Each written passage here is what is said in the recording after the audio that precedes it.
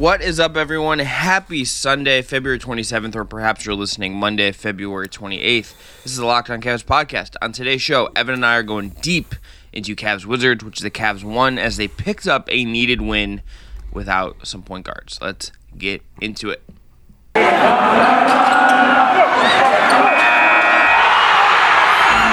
You are Locked On Cavs, your daily Cleveland Cavaliers podcast. Part of the Locked On Podcast Network, your team every day.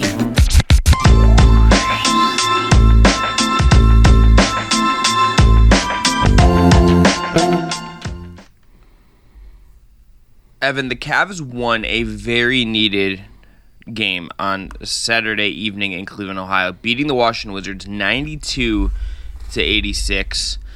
Frankly, Evan, I thought for most of this game that they were not going to win this game. It seemed just one of those games I was going to see out of reach. Typical Chris Manning, typical Locked On Cavs host. You were so the Cavaliers. Just so worried about the perception, and I'm just here to discuss basketball. So let's just discuss basketball.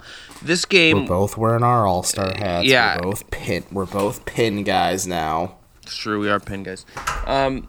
This game was. It just felt like, okay, the offense is going to be stuck in mud a little bit. The offense is not going to produce enough. They're going to have some things go against them. Like the JB Bickerstaff technical foul, I was like, oh, this is like a point. They're within two. Then they give up like that tech and then the 2-pointer, which like puts them down 4. It's like these little things just kept beating back against them. And they ended up winning. And not because, like, Jared Allen, who was very good in the fourth, kind of, like, carried them. It wasn't because Evan Mobley, who was very good in this game, carried them. It was because Lauri Markkanen had maybe his best quarter as a Cav, and we saw kind of the peak of what Isaac Okoro's defense can provide this team. Like, it was a lot of that, and it was a win they needed. If they had lost this game, they would have gone down tied with the Boston Celtics for 5th in the East. Now they're tied with the Milwaukee Bucks for 4th. Yeah, and it's still jam-packed. This is still very competitive, but like you need to win games like this, and this mattered. Mm-hmm. This was a win that definitely mattered, especially coming off of that bad Pistons loss earlier in the week. It's something that they talked about a lot post-game. It's something that I think was a reminder of what this team is lacking when it doesn't have the guard play it really needs, but they got it done. They needed it, and kudos to the Cleveland Cavaliers for this one. Yeah, kudos to the Cavs. I think they were saying all the right things post-game as well, especially Jared Allen, who said that they dwelled on the Pistons' loss in the moment. Jetty Osmond said that's the most pissed off he's ever seen JB Bickerstaff after a loss where he kind of just challenged the team to kind of go out there and just prove to him that they still have what it takes to be, I wouldn't say an Eastern Conference contender, but at least record-wise, one of the best teams, and prove that they are one of the best teams in the Eastern Conference. At the very least, the best version of themselves. Yeah, you certainly didn't see that against the Wizards. Obviously, I think Brandon Goodwin is a good player. I think the Cavs kind of exploring the full essence of his ability intrigues me enough to say that maybe he could be on the roster next season as the emergency depth point guard, and he's a hell of a lot better than what Kevin Pangos provides you. But this was an ugly win. The Cavs kind of win their way. This was very much a Cavaliers style of game where they just whittled down a Wizards team that lost in double overtime the night before, and Kyle Kuzma just seemed to not care about that, but you could see his legs were dead down the stretch, and I think they just slowly poked away at him and the Wizards in general, and I think Isaac Okoro's defense just in the closing moments of the game was just absolutely phenomenal. I noticed that the Cavs are now handing out the junkyard dog chain to players, and Okoro very deservingly got it last night. I think we'll be giving out awards like we typically do. It's been a little bit since we've done that, so apology if there's a little bit of rust. But like Okoro was definitely one of the best players on the floor last night. People pointed the box score and say that's not true. I think JB Bickerstaff had an excellent quote in response to Joe G about it, talking about how he could score 0 points on a night, but he's still the most impactful player on the floor, and I think that's the best way to describe Isaac Okoro is he does a lot of the little things on offense in terms of cuts, in terms of just hockey passes, in terms of just so many little things he does just to provide a presence offensively, but it's mostly defensively that you're asking him to make an impact for the Cavs, and he's slotted in really well. And like you said, this is probably the apex of what he is defensively. Just to this point in his career, he can obviously level up in terms of just physical limitations in the offseason, which is strength and conditioning and whatnot. Hey, he's only in his second season, so it is crazy to think that we are kind of trying to put a cap on him. I don't think we should. I'm not saying you are specifically, Chris, but just like people in general saying, like, okay, this is the kind of player he is. There's still upside to what he could provide, obviously, on both ends of the floor. But like, this was a super fun game. Down the stretch, at first, it was dreadful to watch. They shot, I think, 29% from three, and we're only down 2 points at halftime, which is absolutely crazy to think about.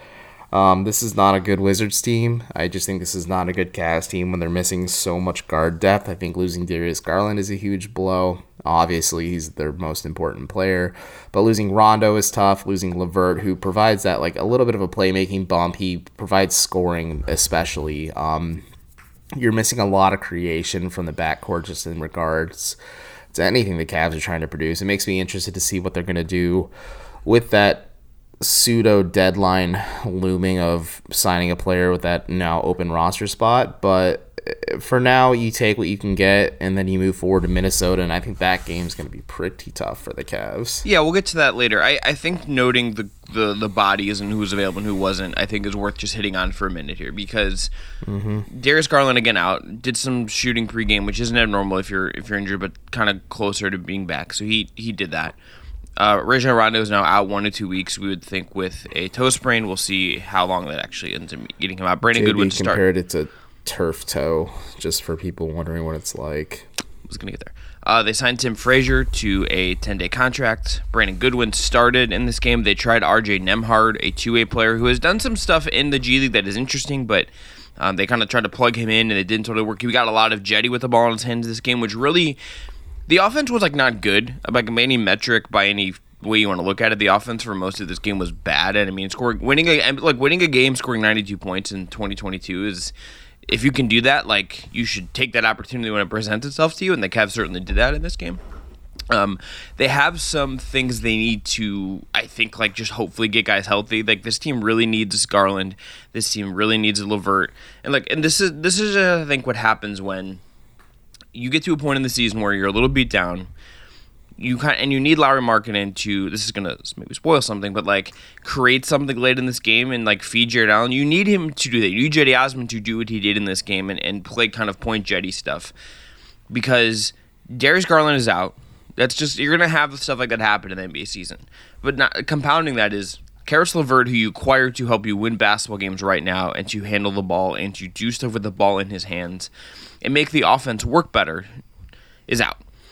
Rajon Rondo, who you brought in as a Ricky Rubio replacement, is out. Ricky Rubio, who was key for this team all year, is done for the year with an ACL injury, and you traded him for LeVert. And Colin Sexton, lest we forget, is also out.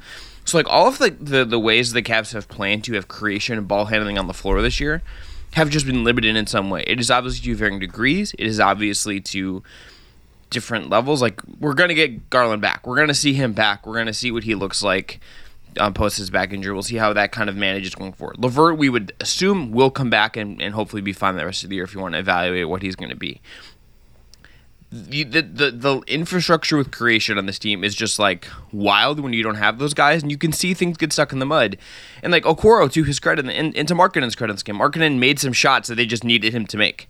Jetty did stuff that they just kind of needed him to do when the offense wasn't performing very well for most of this game. Like, it was able to stay in that like 3 to 6 range because you get a Jetty 3 here or there. You get Allen had like 8 points in the fourth quarter. Like, you get little stuff like that was just enough against a Wizards team that A, is kind of going downhill right now. B, played on the second night of a back-to-back the night before, and it was on the second night of a back-to-back after playing double overtime the night before. This is just a game that, like, it was ugly. They can take pride in that, all of that. That's fine. I think just winning is the only important thing here for them. It's like, you get the win, you figure it out, we acknowledge the flaws, and you move on to Monday and hope that gets a little bit better, because the Wolves are good, and that's just another competitive, tough game. But Evan, let's go on a break. After the break, we're going to give it awards. So if you're listening for the first time, that is MVP, Stat of the Night, and Play of the Night. We're each going to give our awards in that sense. But first, going to tell everyone about our friends at Built Bar. Built Bar Evan, is helping people with their New Year's resolutions because people give up on them at this time of the year. They get into February and it's like, I don't need to worry about eating healthy anymore. But Built Bar can help you stick to that because they are the best tasting protein bar on the market. Go to Built.com right now and also look at their macros chart. You're going to be blown away. These are high protein, low calorie, high fiber, and low carb protein bars. Most Built Bars have 130 calories, 4 grams of sugar, 4 grams of net carbs, and 17 grams of protein, compared to a candy bar, which has 240 calories, 30 grams of sugar, and tons of net carbs, and no protein. There's clearly one of these that is better for you. And there are great flavors. White chocolate cookies and cream is the new flavor this month. Mint brownie, coconut almond, and more are available. They have sales, so stay up to date with their latest emails and text if you're interested. Go to Built.com, use the promo code LOCKED15 and get 15% off your order. Again, the promo code is LOCKED15 for 15% off at Built.com. Go order today. All right, Evan, let's get into awards. Let's start with MVP. Who's your MVP pick?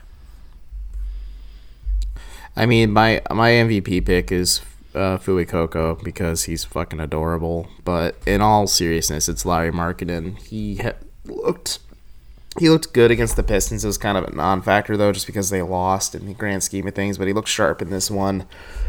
The shots definitely looked like they weren't falling at first, but once they started hitting, you could really tell he adds a little depth, a little bit of dimension what the Cavs are trying to do offensively. I think JB Bickerstaff had a good quote about it post game where teams have kind of underestimated Markkinen, and I think he hasn't given teams the benefit of the doubt either, or he has given them the benefit of the doubt, I should say, because he has been a little bit inconsistent, just especially in terms of his offensive capabilities. But this is a good opportunity for the Cavs to really get him familiarized with playing with two other bigs and also just kind of get him in a groove offensively as well, just because they're really going to have to lean on him for shooting and other offensive production. Mm-hmm. That's one of the glimmers I have from all these injuries that have just kind of hit Cleveland post All-Star break is just Markkinen now gets an opportunity to really get acclimated to things. But other than that, this has been one of his best games offensively, and he deserves a shout-out. Yeah, he was very, very good. Did some stuff that we don't always see him do. He was physical and posting up. They tried to go to him late to try to post up the wings that Washington was putting on him, and he actually acquitted himself pretty well, which is something he does not always do. He, again, we'll get to this play of the night, but he made a play in the fourth quarter that I don't know if I've ever seen him make before, and they desperately needed him to make it, and he did, and kudos to him.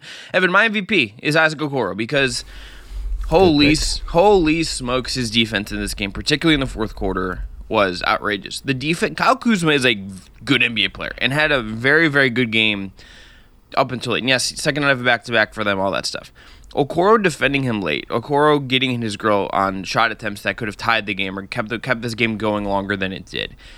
He just kind of saying, okay, JB deciding, okay, I'm going to have Isaac guard this guy and drag him around at the end of this game was a big reason why the Cavs won this game. He was defending Corey Kispert in this game. He defended KCP in this game.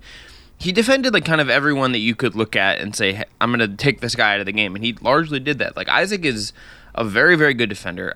I think Mobley and Allen deserve most of the credit for what we see from them in terms of the defensive success. I think they set the template, but Isaac is the point of attack. Isaac is the guy set in front of that. And, not again, kind of an ugly offensive game. I'm not going to say it was a good offensive game for Isaac. That remains such a big question mark in his game big picture. But if you look at some of the stuff he did in this one, had a hustle play in this game where he tracked the ball down, got it, scored on the fast break, great. Was cutting from the corner, was making some hockey assists, had a really nice assist to, I think, Jetty Osman just kind of whipping the ball. He's making good decisions, even if he is not moving as much as one might like on the offensive end and all of that. And I have a piece coming this week that there's data that shows that he doesn't move enough, and it's when I read this, I'll nuts, but he had a game where you're like, okay, if he can do more of this is how he can succeed when things get kind of clogged up, things get goofy. If he can contribute in this way in offense, that's a really good sign. And again, the defense is really good. I mean, he poked the ball from Kuzma, what effectively was the Wizards' last possession. He poked the ball free from Kuzma. Kuzma had to track it back down in the backcourt, pass to Raul Nato, and Raul Nato threw up a bad three-pointer. That was a game-sealing play for Isaac Okoro. So he was great, and he's my MVP. Evan, what is your stat of the night? Excuse me. My stat of the night pick is the fact that the Cavs shot 32% from three and still won. And this little fella right here is just all about the good vibes, so I'm about the good vibes too. But this was a pretty bad shooting night for Cleveland. Like I said, they shot 29% from three, then they got a 3% bump in the second half. At halftime, they shot 29% from three. We're only down 2 to Washington, which is pretty incredible, all things considered, just considering the offensive dichotomy. Like, this was the Cavs game where they really just thrived in the interior, or at least tried to, and more or less just kind of whittled Washington down. But the fact that they were still so bad shooting-wise and were able to pull out a win is just kind of testament to this team and their ability, and just their ability to kind of dig deep. My stat of the night, 23 points off of 18 Wizard turnovers. The Cavs just needed to muster any offense they could, and if you can do that to some extent and do that via getting turnovers and succeeding in that way, that's a good thing. Okay. Evan, play of the night. Lauri Markkanen, 3:11 to go in this game. Has the ball in his hands. Shot clock's kind of winding down a little bit. He's able to create where he's able to drive, not just drive the ball in his hands and like get into the paint, but he's able to then make a read to Jared Allen kind of rolling off of him and Allen dunking. This was just like a point of the game where like we didn't know where this was going. We didn't know what the Cavs are going to end up as in terms of how this game was going to turn out. And they got like what is effectively the easiest bucket in the Cavs offense, which is a Jared Allen dunk. Jared Allen dunks are like the play when the Cavs like need a play. It is okay. We're gonna get Jared Allen going downhill. We're gonna get him a lob. Often that is Darius Garland, because Darius Garland is an all-star with an insane chemistry with Jared Allen. That's the thing they go to. They don't have that right now. They don't have, and like even like Jetty has had some moments with it. Like we saw some really good Mobley creation in this game, which I think we should talk about in the last segment to kind of touch on that. But Markkanen just kind of pulls this out, throws a lob to Jared Allen, and Allen dunks. And like, if we're not going to pick Okoro defending Kuzma late in this game and kind of icing him from the corner in front of the Cavs bench and how key that was, I think this is it. I think Markkanen, you could point out his threes as well. There's a lot of stuff with Markkanen you could pick out if you wanted to pick a play. But I look at this and him doing something the Cavs don't have right now because of injuries. And doing it in a high leverage moment is just something I came away really, really impressed just from him doing that at that stage in the game.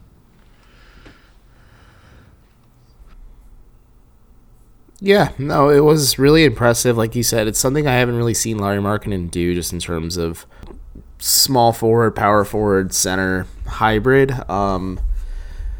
There's some interesting stuff the Cavs deployed, but that was just one of those games you're like, okay, the Cavs, like, you and I kind of said this one was over midway into the fourth. There was about 5:56, I want to say, to go, and like the Wizards were up a little bit. I'm like, this one just feels like it's over. And you're like, yeah, just call it.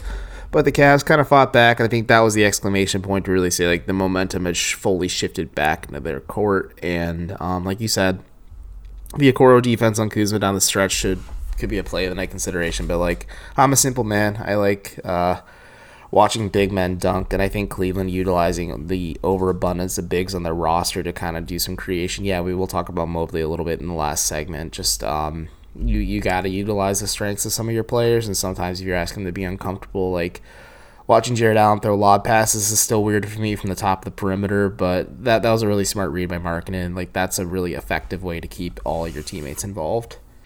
Yeah, I think all of that's right. Evan, let's go on a break. After the break, let's talk about Evan Mobley's creation. Let's talk about where he's at in terms of his offensive role. And we'll look a little bit ahead to Monday's game against the Minnesota Timberwolves. But first, I think you're going to tell everyone about our friends at Bet Online. That's correct. Football season might be over, but basketball is in full steam with pro and college hoops and Maction coming to Rocket Mortgage Fieldhouse next week. From all the latest odds, totals, player performance props to where the next coach is going to land or be fired, BetOnline.net is the number one spot for all your sports betting needs.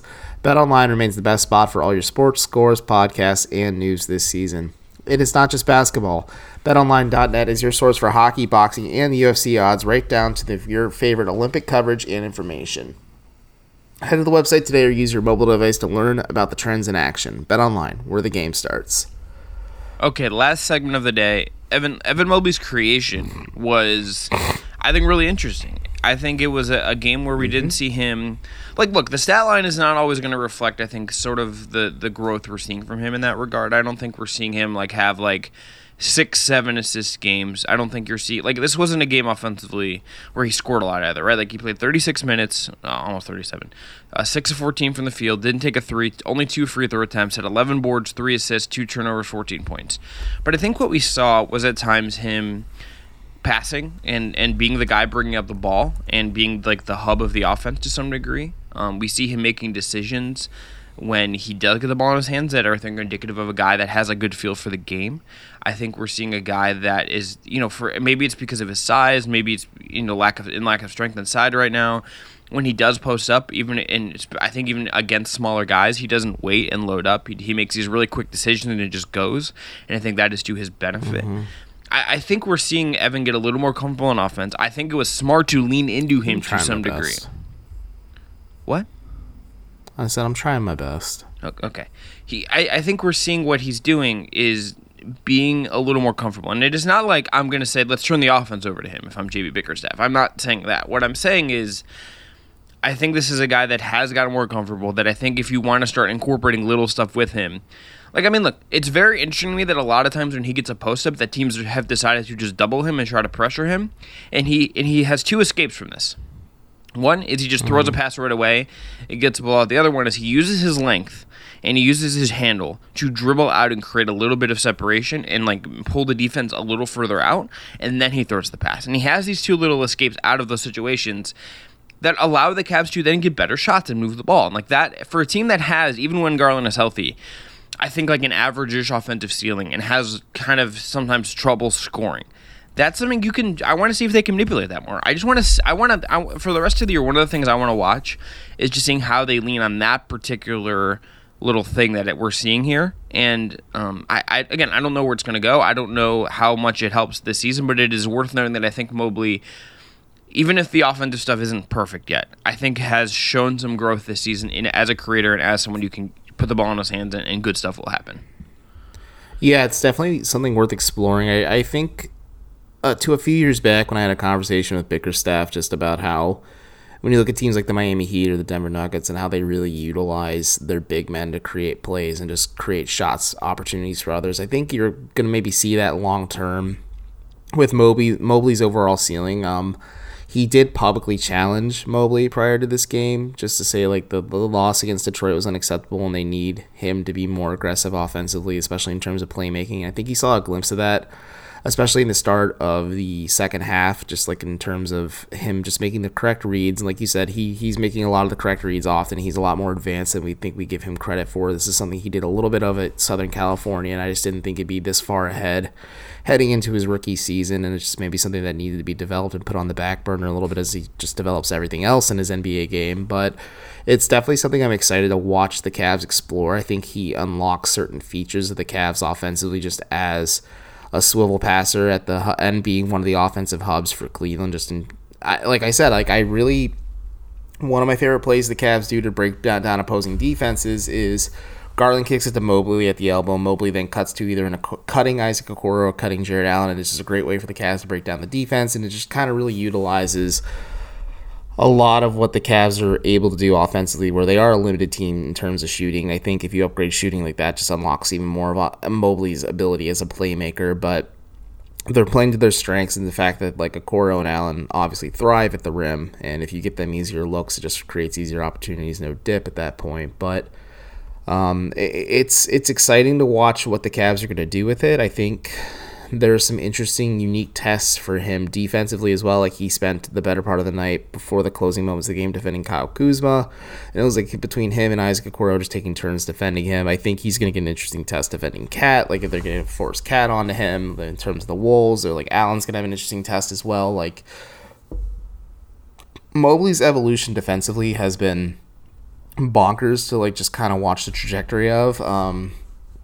It's exciting to think of what his potential will be. Like, you and I have both kind of agreed quietly, and I don't think we've said it much on the show, but, like, he should be given all defensive consideration at the end of the season. I've said it multiple times. This is an all defensive caliber NBA player right now. And he'll likely win Defensive Player of the Year at least once in his career, let's just set the floor as absolutely low as possible. Health providing all that. Health stuff. providing. We can't predict that aspect of his career. He will have chances to win defensive player if he continues in this trajectory, assuming health, all that stuff. Like he will have chances to win multiple defensive player of the awards. He's that like in this game. He had some blocks that I don't like. I don't know how he pulled them off. No, he had some shot contests that I don't know how he pulled them off. Player too.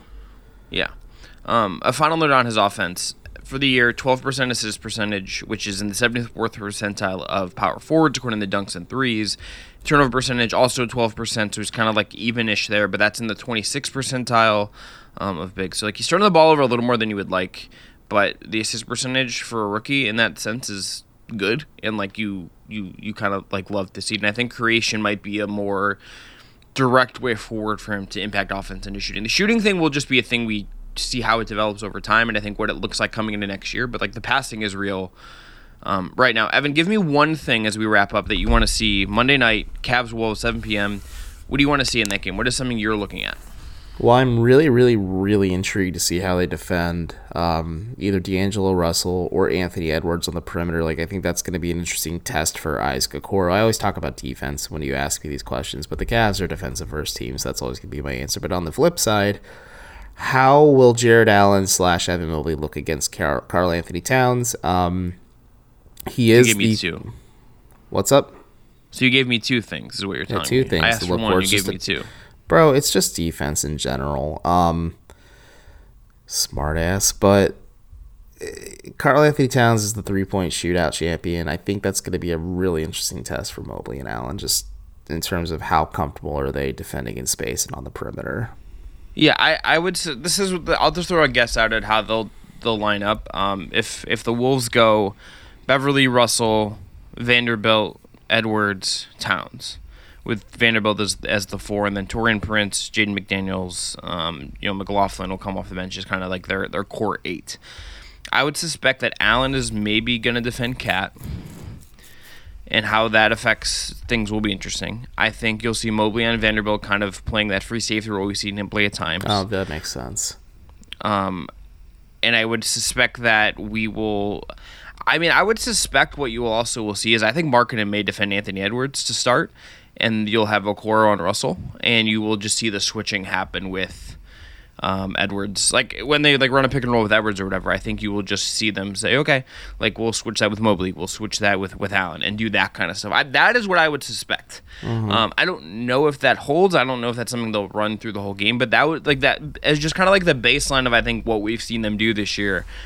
I would guess that is where they will start, and we'll see how it adapts. It certainly could adapt to the game. We saw how they were willing to adapt and did adapt against Washington. So that is my thing as well. I think how they line up against Minnesota, again, a good team, a team that I'll pull up the numbers real quick, is very much in the playoff hunt, above the play-in the West. Well, probably going to end up being a play-in team, but is a good team. Karl Anthony Towns, is not the best shooting big man of all time, but he's very good, and is going to be the spacing he will offer against Jared Allen will be a challenge for the year.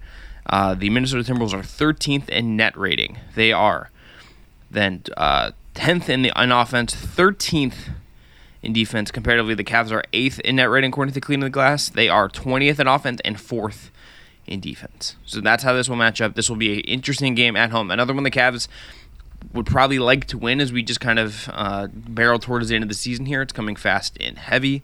We'll see how this all goes. We will see if Darius Garland is going to return anytime soon. Injury reports as we're recording this are not out yet, but whether he plays or not, we'll talk about it after Monday's game. And if you're looking for a great second listen, may I suggest Locked On Bets, but also check out Locked On Wolves with Ben Beacon if you want a little insight on the team the Cavs are going to play on Monday. But this has been Locked On Cavs. I'm Chris. That's Evan. Be well. We'll talk to you after Cavs Wolves for Monday night in Cleveland.